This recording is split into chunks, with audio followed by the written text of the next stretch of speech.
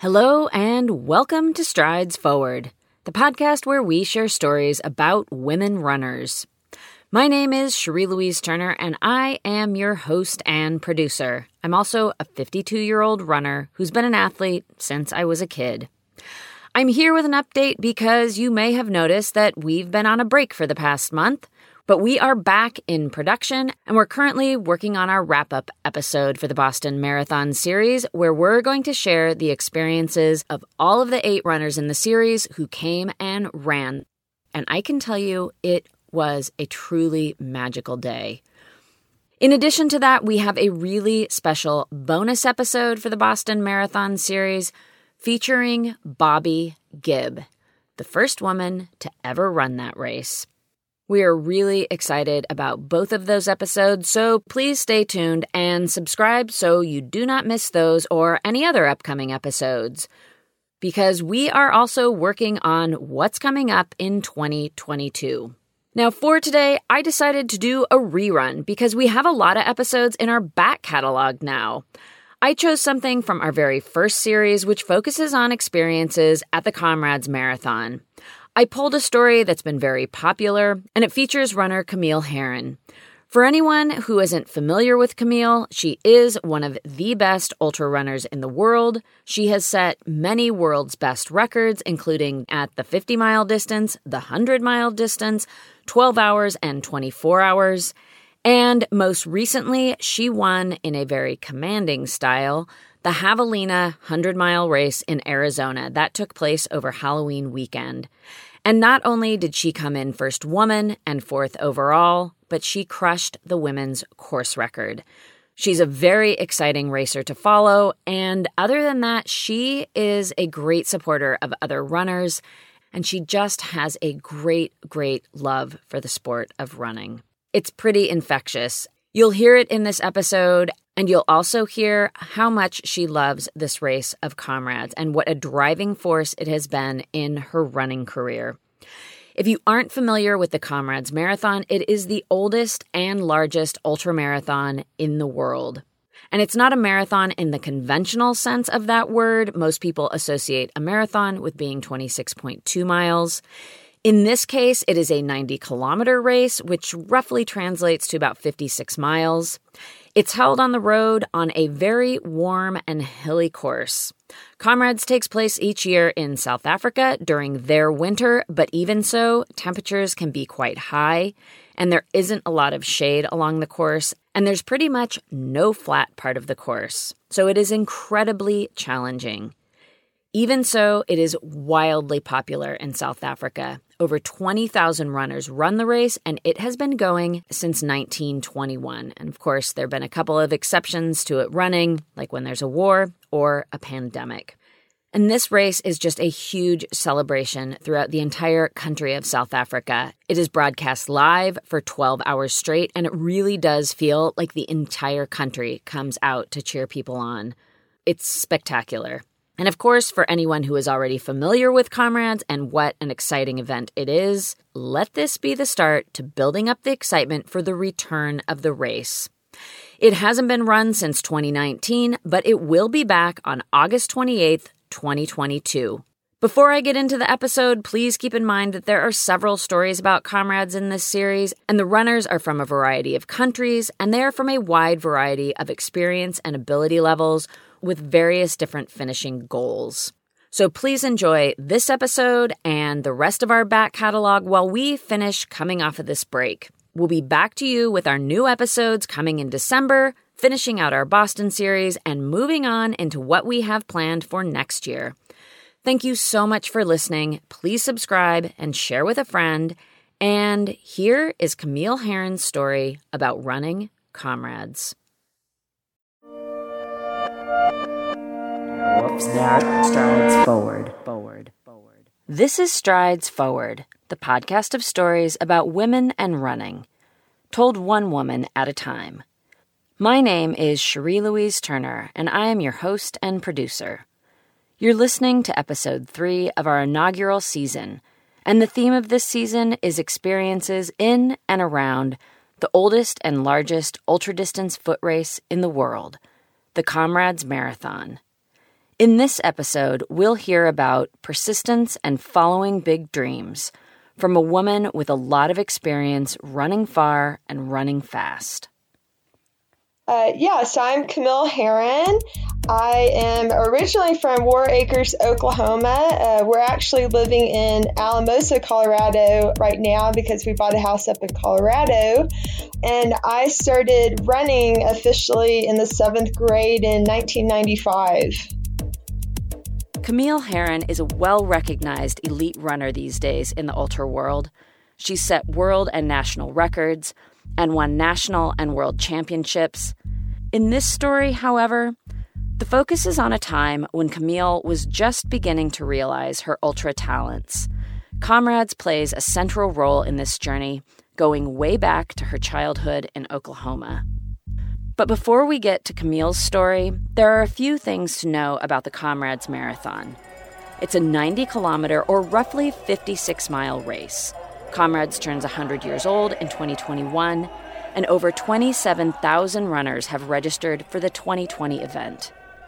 The Comrades course goes between the coastal city of Durban and the smaller town of Pietermaritzburg in the hills. Each year, the race switches directions, making for up years when it finishes in Pietermaritzburg, because there's a lot of climbing in that direction, and down years when it finishes in Durban, because all the uphill running in the up run becomes downhill running in the down run. The Comrades in 2017, the race I'll talk about in this episode, was an up year. And while Comrades is called a marathon, in almost all cases when someone is referring to a marathon, they're talking about an event that's 26.2 miles or 42.2 kilometers long. Anything longer than that is considered an ultramarathon or an ultra. The Comrades Marathon is an exception in this regard, and as I did up top, you'll often hear me refer to Comrades as an ultra. In each episode, in addition to telling one runner's story, I'll interweave information about the race, its history, and its many traditions. For this episode, I'll cover the finish line traditions and the various medals that runners earn because the finish line, it plays a significant role in Camille's story. But for now, we're headed back to beginnings. Yeah, I ran my first competitive race in the 7th grade, and I just found my calling in life because I had grown up as a basketball player and played a lot of sports, but running was a pretty natural sport for me. I'm pretty tall with long legs and arms, and I always had a lot of endurance as a kid. So it was just a very natural sport for me, and I just loved how my body felt running over, especially really liked cross country more than I did track. I just loved how my body felt running over hills in the natural terrain. Camille's interest in running was noticeable and encouraged by her family. So my first running book in the 7th grade was Lore of Running by Timothy Noakes. And so I got to give credit to my dad for getting me the best possible running book he could, because Dr. Noakes talks all about Comrades in that book. And so it was really hard at the time for me to wrap my head around someone running 55 miles. Just being a young girl in Oklahoma, I mean, it just sounded like larger than life type of thing. I mean, to be able to go to Africa and race in South Africa and to run that far. I mean, in my mind as a young girl, I just wondered, well, how did they keep going like that? How are they fueling? And so the stars aligned that, here I had this seed planted in my head that, hey, this is the ultra you need to run. Camille tucked away those ultra-distance dreams throughout high school and college and followed what she describes as a traditional path for a runner. She ran cross-country and track and then began to focus on the marathon after college. This was a distance she excelled at for years. She earned her way to 3 Olympic trials marathons in 2008, 2012, and 2016, and a 9th place in the event in the 2011 Pan American Games. But Camille wasn't satisfied focusing exclusively on singular high-profile marathons. She experimented with back-to-back marathons and eventually turned to ultras, which is how she came to set her sights on 2 oceans, a 56-kilometer or just under 35-mile road race that also takes place in South Africa. The appeal was that it's longer than a marathon, but not as far as Comrades, so it was a good step up, but not too big of a step up. Two Oceans and Comrades are largely considered two of the most prestigious and competitive road ultras in the world. So I ended up running Two Oceans, was my first ultra in 2013, and it didn't go quite as well as I thought. I think the previous year I'd run like a 2:37 marathon, so I was in pretty good shape, but I basically ended up finishing 11th and eventually got bumped up to 10th due to the woman who won was caught doping. I was actually pretty timid my first couple of attempts at ultras. I just didn't know how to push myself. I mean, it's scary. It's scary going so much further than you ever have. So yeah, my first ultra at Two Oceans, I was pretty disappointed with it. Of course, 10th place, even 11th, is a great achievement at such a hard competitive race. But Camille, her goals were to be the champion, the very best. And she wasn't nearly ready to give up on that. So she forged ahead with bigger plans. She decided to go after the dream that had been planted way back in her childhood. And then I went and ran Comrades in 2014, and I had a stomach virus. I shouldn't have run the race, but here, having flown halfway across the world and only to get sick the day before the race, I felt like determined to do it anyways. So yeah, I made it 83 kilometers for that race, and then I passed out and ended up in the ER with a concussion and really bad GI issues. And yeah, so my first two ultras did not go quite as well as I'd hoped. It would have been reasonable for any runner looking for a breakout moment in ultras to feel defeated after one disappointing finish and then a trip to the ER. Or you could turn to the strength of never-say-die heroes, however unlikely those heroes might be for an ultra runner. I grew up watching all the Rocky movies and hearing Eye of the Tiger, and yeah, I mean, that was just always empowering to me as a kid to imagine myself as, a real life version of Rocky, a female Rocky. To me, it's always been important to have heroes and to have, inspiration. And a huge part of what I do is training my mind and, having a mental vision of who I am and what I'm going to do. And so yeah, I think of my heroes and those things that inspire me. And I was very inspired by Rocky growing up. And you could call on your well-honed skills of knowing how to give a peak performance.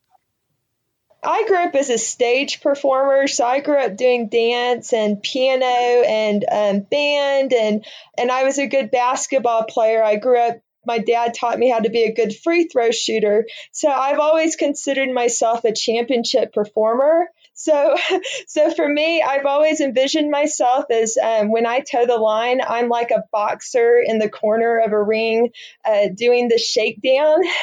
So there's actually video footage of me dancing on the starting line. And, that's something I've been doing since I was in high school, envisioning myself, about to throw 12 rounds of punches like a boxer. For me, I call it flipping the switch. Everybody has their own little warm-up routine, but for me, that's what makes me relaxed and comfortable. You could also make sure your mental game clears the path for greatness. Mentally, I prepare myself in training. I tell myself to let the magic come out. And so I feel like when you get those opportunities like that, you think about how hard you worked and you think about, that you want to prove yourself and that you deserve to succeed.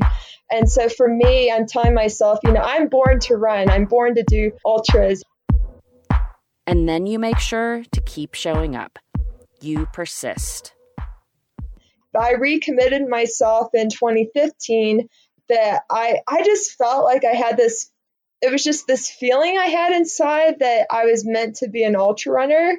So when I ran my first 100K in 2015, I ended up winning the national title at Mad City.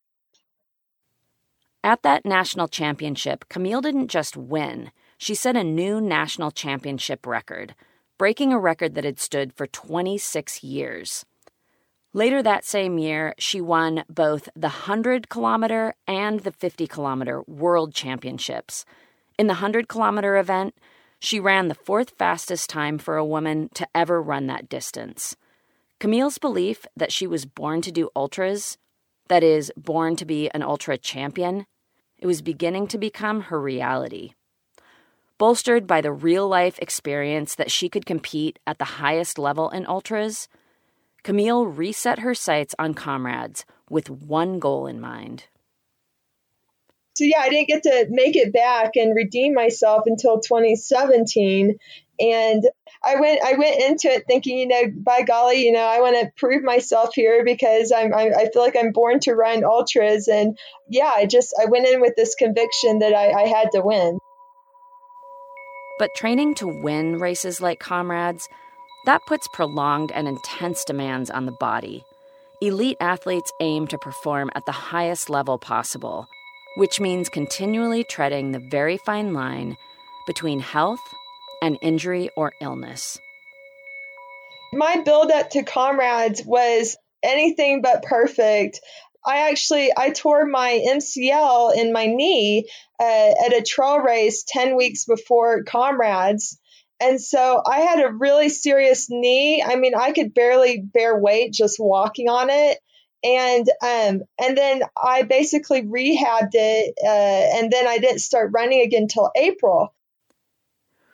With Comrades coming up in June, Camille worked her way back to training, but it was unclear if she'd have enough time to get in the conditioning she'd need to be able to pull out a win. For weeks, she remained uncertain as to whether or not she'd be race ready after such a setback. And so when I 2 weeks before the race, I ended up having a workout that told me that, hey, I think I'm in pretty good shape now. And so we booked our plane tickets and ended up flying over. There was one more sign, which came from her husband, Connor, that gave Camille the confidence this just might be her time to shine. Connor ended up he had a dream that I won Comrades, and they shot confetti at the finish line in his dream. And so he told me this, and this is at the time when I was trying to get back running and trying to see if I could even train for Comrades, let alone to win it. So just because he had this dream, I had it in my mind that I was going to win and that I was supposed to win. And so really it was his dream that gave me the conviction and the inspiration that I was supposed to train for this and that I was going to win. And it was really a really, really hard buildup for me because physically and emotionally, I had this knee injury and it seemed impossible that I was supposed to be there, but I just held on to this dream that Connor had. Even so, the reality of what Camille would have to do to win this race was daunting. Here, Camille mentions Sage Canaday, a top male ultra racer who had run the Comrades. And she also mentions Strava, which is sort of like Facebook but for athletes, where you can share training and racing information down to details of distance and pace. Before the race, when I tried to get on Strava and I looked up Sage Canaday's pace that he ran when he ran Comrades in 2015, and I couldn't wrap my head around how fast they were going climbing during the race. So I was nervous. I was definitely a bit nervous, thinking, how in the world am I going to run that fast climbing? It makes sense that Camille was a bit nervous going into race day. This is a tough course, and the competition is fierce. And Camille knew she was fit, but she'd had that painful and bumpy preparation, not to mention the fatigue of traveling to South Africa and adjusting to the 9-hour time difference. So how in the world was she going to run that fast while climbing, or during the rest of the race for that matter? Turns out she was going to do it any way she had to. I felt like I prepared absolutely the best I could for it. And so it was really just knowing what I had overcome and how hard I had worked that really helped me to get through any low moments. But yeah, I mean, like watching the video of Comrades, I mean, my gait doesn't look perfect. I mean, I have a funny gait to begin with, but having hurt my knee like I did, there was definitely a weakness in my right leg. And yeah, so I'm basically running the race with, we joked that I was running the race with like 1.5 legs.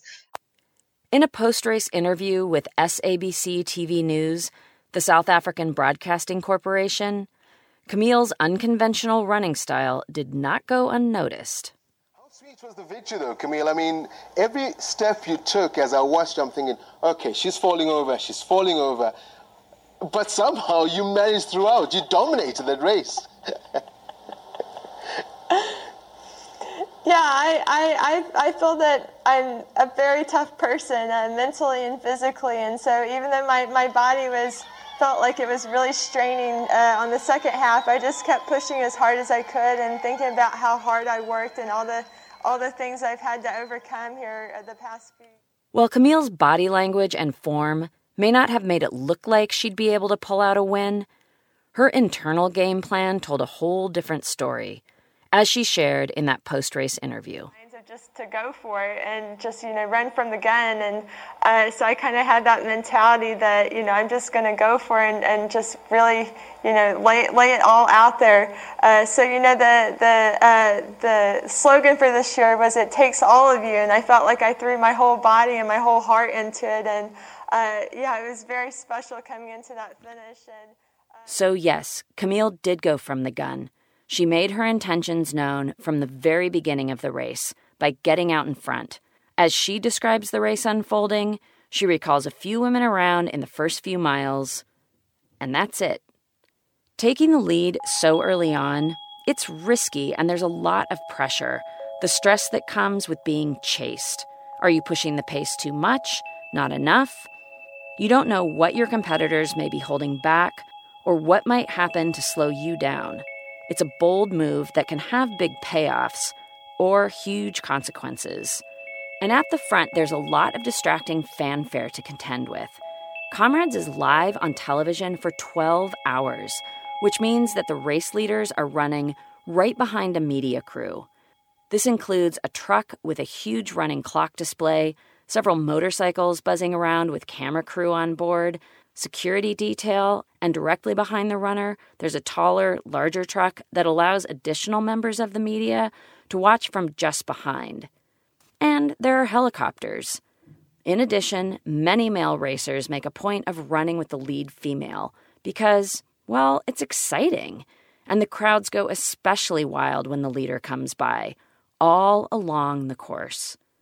Camille's ability to leave it all out there, to focus so completely on the job at hand over the 6 hours and 37 minutes she was out there, that didn't come by chance. She leaned on skills she'd been building since she was a kid. I mean, I have a lot of experience with championship racing and stage performance and, being in the spotlight. You're pretty much in the zone and you're trying not to expend a lot of outside energy and let yourself get too amped up. You're trying to keep your cool and stay calm and in the moment. And so I had to prepare myself for that, to know that, okay, I'm probably going to be leading the race. There's probably going to be a lot of hoopla around me, and I need to be able to focus on my effort, and be able to push myself to the max.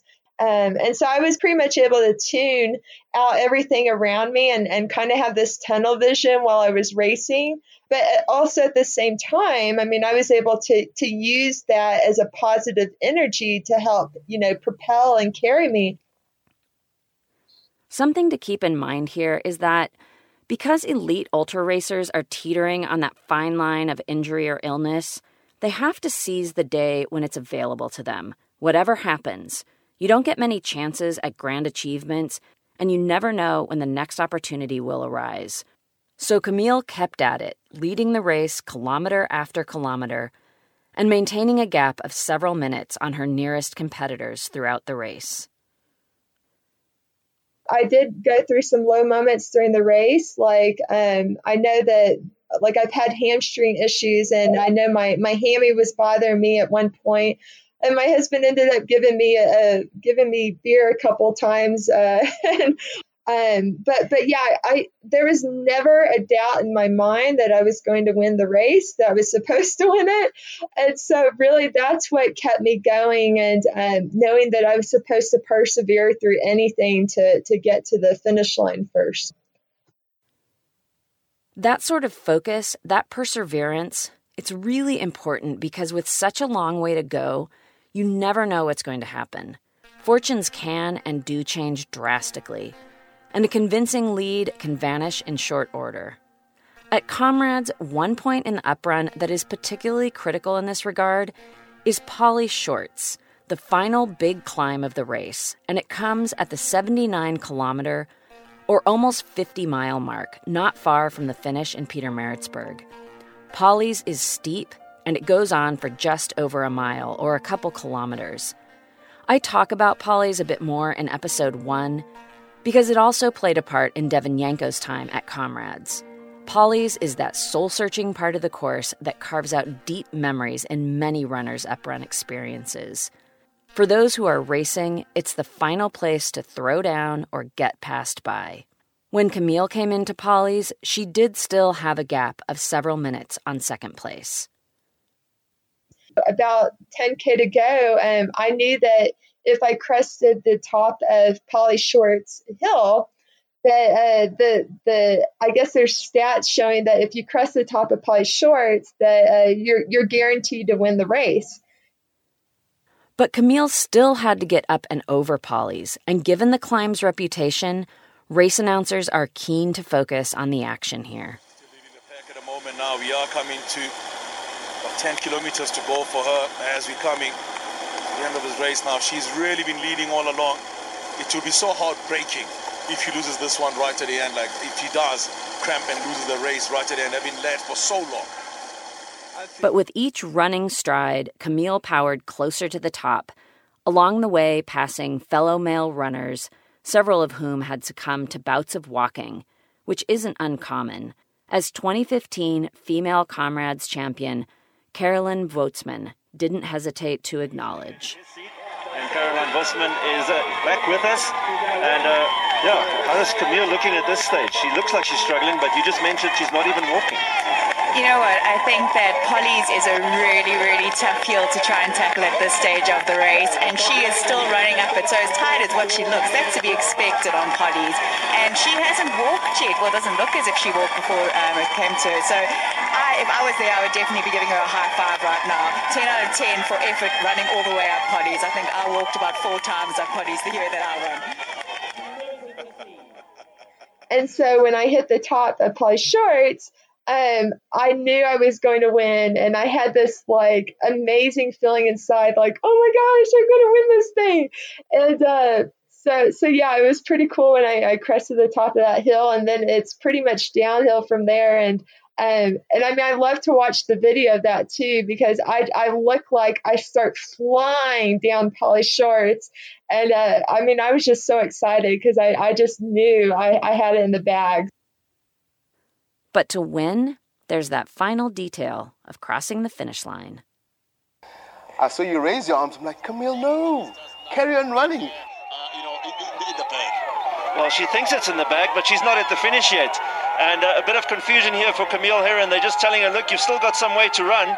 And she can probably walk it and still win this. And it looks like that's what she's decided to do. Camille explains her experience in that post-race interview. So I crossed a timing mat with an arch, and they handed me a rose, and I thought that was the finish line, and I just started, stopped my watch and started slapping high fives with everybody, and apparently everybody was yelling at me to keep going, and but it was so loud that I just didn't know. I couldn't hear what they were saying. And so yeah, that may have been the most frightening part of the race, that I actually stopped at the wrong timing mat for about a minute and a half. But fortunately, another runner came up behind me, and and pointed that I wasn't quite there yet. So very far from Camille Herron. And now Herron realizes that she hasn't actually quite finished the race and puts in the last little sprint finish towards the end there. And she's really going for it now. And back in that post-race interview, Camille tells her side of this last-minute blitz to the line. It was like probably the fastest I've ever sprinted the last 200 meters of a race. I still had something left in me to get there. So yeah, it was the actual finish was much better. Camille was able to claim her victory, becoming only the second U.S. female to do so. And about that finish line snafu, where Camille stopped, it wasn't so crazy for her to think that that was the finish, especially considering how completely exhausted she was. There's that timing match she mentions, which runners expect to see at the finish. And she had just entered the stadium, and Comrades runners know that the finish of the race, it's in the stadium. And just before Camille stopped, she had received 2 of the items Comrades winners are given near the finish, a rose and a scroll. These are a couple of the many end-of-race traditions at Comrades. There's a rose given to each of the top 10 finishers, male and female.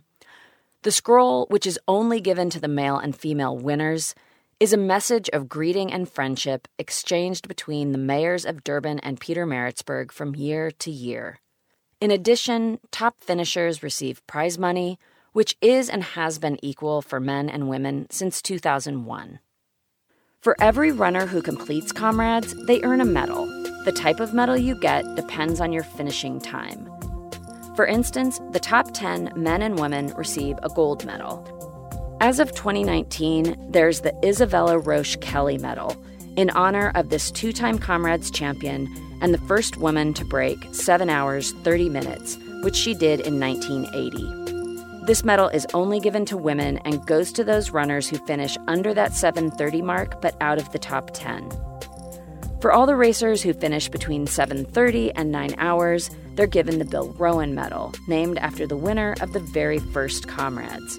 And so on, to the medal named after the man who founded Comrades, the Copper Vic Clapham Medal, which is given to the runners who come in the final hour of the race, between 11 hours and the 12-hour cutoff.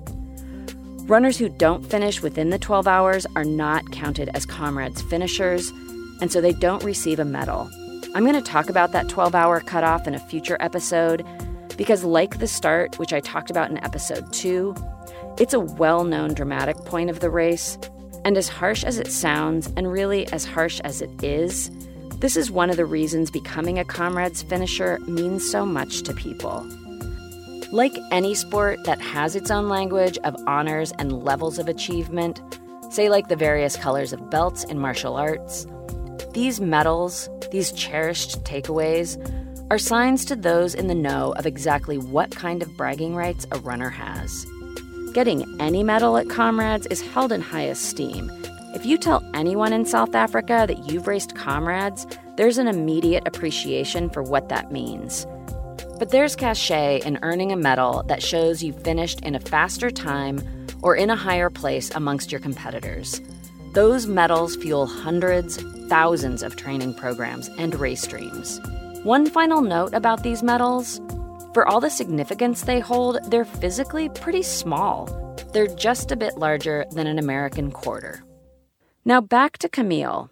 In amongst the rich traditions of receiving her rose, carrying the scroll, earning her gold medal, at the finish line there was one particular experience that, for her, was almost eerily personal. I mean, I think the coolest thing was, so for my husband who was at the finish line, I talked about he had this dream that I had won and that they shot confetti at the finish line. And so here I stopped at the wrong timing mat, and there was this dramatic, moment there for about a minute and a half. And then once I got going and I ended up crossing the real finish line, they shot confetti at the finish line. And my husband thought it was the coolest thing because it was exactly as his dream. And so, yeah, it was really cool that, I made his dream came true like that. And lest Camille think her physical efforts were behind her for the day, there was one final challenge to tend to. And then another funny thing about that is they go and hand me the caduceus, which is this really heavy trophy. Well, that thing is like 30 pounds. Here I went through everything I went through, running 55 miles in the heat, and I won the race, and they go and hand me this 30 something pound trophy. And I'm just like laughing. I'm just like, this is so crazy. But yeah, I mean, that there are so many great moments. Taking a step back, while Camille had the singular achievement of winning Comrades that day, she was part of something much larger. So Comrades, I feel like Comrades is a race that brings people from all over the world together, and it's something that it makes me smile just thinking about it. Or even when somebody tells me that that they ran Comrades, it feels like we kind of have this shared sense of we know what it's about. We know that it's bringing humanity together. Camille had been driven by dreams and determination and bolstered by the unity and shared difficulty of Comrades. And she'd achieved a goal that at times seemed impossible. What an incredible high. So to win Comrades, it was my number one life goal. And so when I won it, I was like, what do you do when you achieve your number one life goal? Like, they say, that you should go out on top. And I was literally having thoughts about well, do I retire? What do I do now? So I had to start writing down more goals. And that's when I realized I've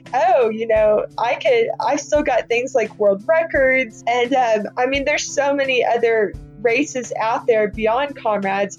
But I think that winning Comrades is kind of the pinnacle of excellence. And yeah, it gives me a sense of relief that, hey, I've already achieved my number one goal. Anything else I do from now on is just icing on the cake. Race wins and world record performances, they are spectacular moments. But behind that is the daily, monthly, year in, year out reality of putting in the training, which gets difficult and demanding, and at times it's just painful, which leads to the reasonable question of why. Here Camille mentions Frank Shorter, a two-time Olympian for the United States in the marathon. He won gold in 1972 and silver in 76. When I was in college, I met Frank Shorter at a marathon, and he signed a poster for me that said, "Run for stress release." So I remember thinking very deeply about that and thinking of running as almost as a form of meditation. It really just changing how I think about running. It really started to impact me, and I started to really enjoy my running. I found myself running more, and that was really kind of the turning point for me, that my running started to take off. And so carrying that over into the marathon, into ultra running, I'm running with a smile on my face all day. I really appreciate the moment, and I love to work hard too. I like to do workouts. I'm grimacing and smiling during workouts. I think if you enjoy running, just on a daily basis, and you learn to appreciate how it makes you feel, and it makes you happy, that just carries over into your race performance as well. And isn't that a beautiful thing about running? It's this seemingly very simple motion, but it can provide so much more. I joke that I'm like the mouse that gets on the wheel and runs all day. And just because I feel like I'm wired to do that. And I just like how it makes me feel. And I feel like I'm born to do it. And for me, it reminds me of being a kid, getting out and running around the wheat fields around our house and chasing the animals and connecting with nature. It feels good. It's good for your health to be able to go out and explore, going across mountains, or being able to push the limits of distance and speed. You can do anything with it, whatever you set your mind to and whatever goals you set for yourself. And that concludes our story with Camille Herron. For more information about this episode and Camille, or about Strides Forward, please visit stridesforwardpodcast.com. One section you'll find there provides resources related to women and running. Each episode after the story, I highlight one of those resources. This episode's highlighted resource is the Keeping Track podcast.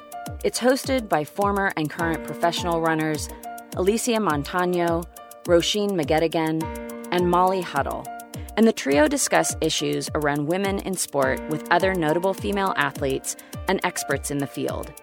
Their conversations are personal and powerful, and they get into tough issues that deserve more attention, like racial and gender discrimination and inequality, and drug use, that is, cheating. All of the episodes are really good listens, and I found the interview with two-time Olympic medalist Dawn Harper Nelson particularly memorable. I welcome you to please stay in touch. I can always be reached through the website, or you can find me on Twitter. I'm @StridesForward. Thank you to Camille Herron for sharing her story and, like all of the runners in this first series, for taking a chance on a podcast that was just a passionate idea when she granted me this interview. Thank you as well to April Mariner of Bonfire Collaborative for the logo and website design. You can find April at bonfirecollaborative.com. And thank you to Cormac O'Regan for the original music and sound design. And thank you to you, the listener. I am thrilled you're joining this podcast journey. Please subscribe and share with friends and family, and leave your thoughts in a review. Until next time, this is Cherie wishing you satisfying strides forward.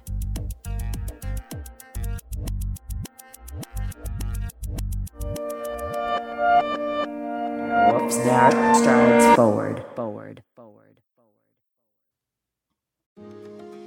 My name is Cindy Burnett, and each week I interview at least 2 traditionally published authors on my podcast, Thoughts from a Page. We talk spoiler-free about their books, so you can listen whether you have read the book or not. And then we delve into things that you most likely won't hear about anywhere else. The importance of the cover design, why they included various aspects of the story, personal details about both the books and the authors' lives, and so much more. You can find the podcast on every major platform and learn more about it on my website, thoughtsfromapage.com. Thanks so much for checking it out.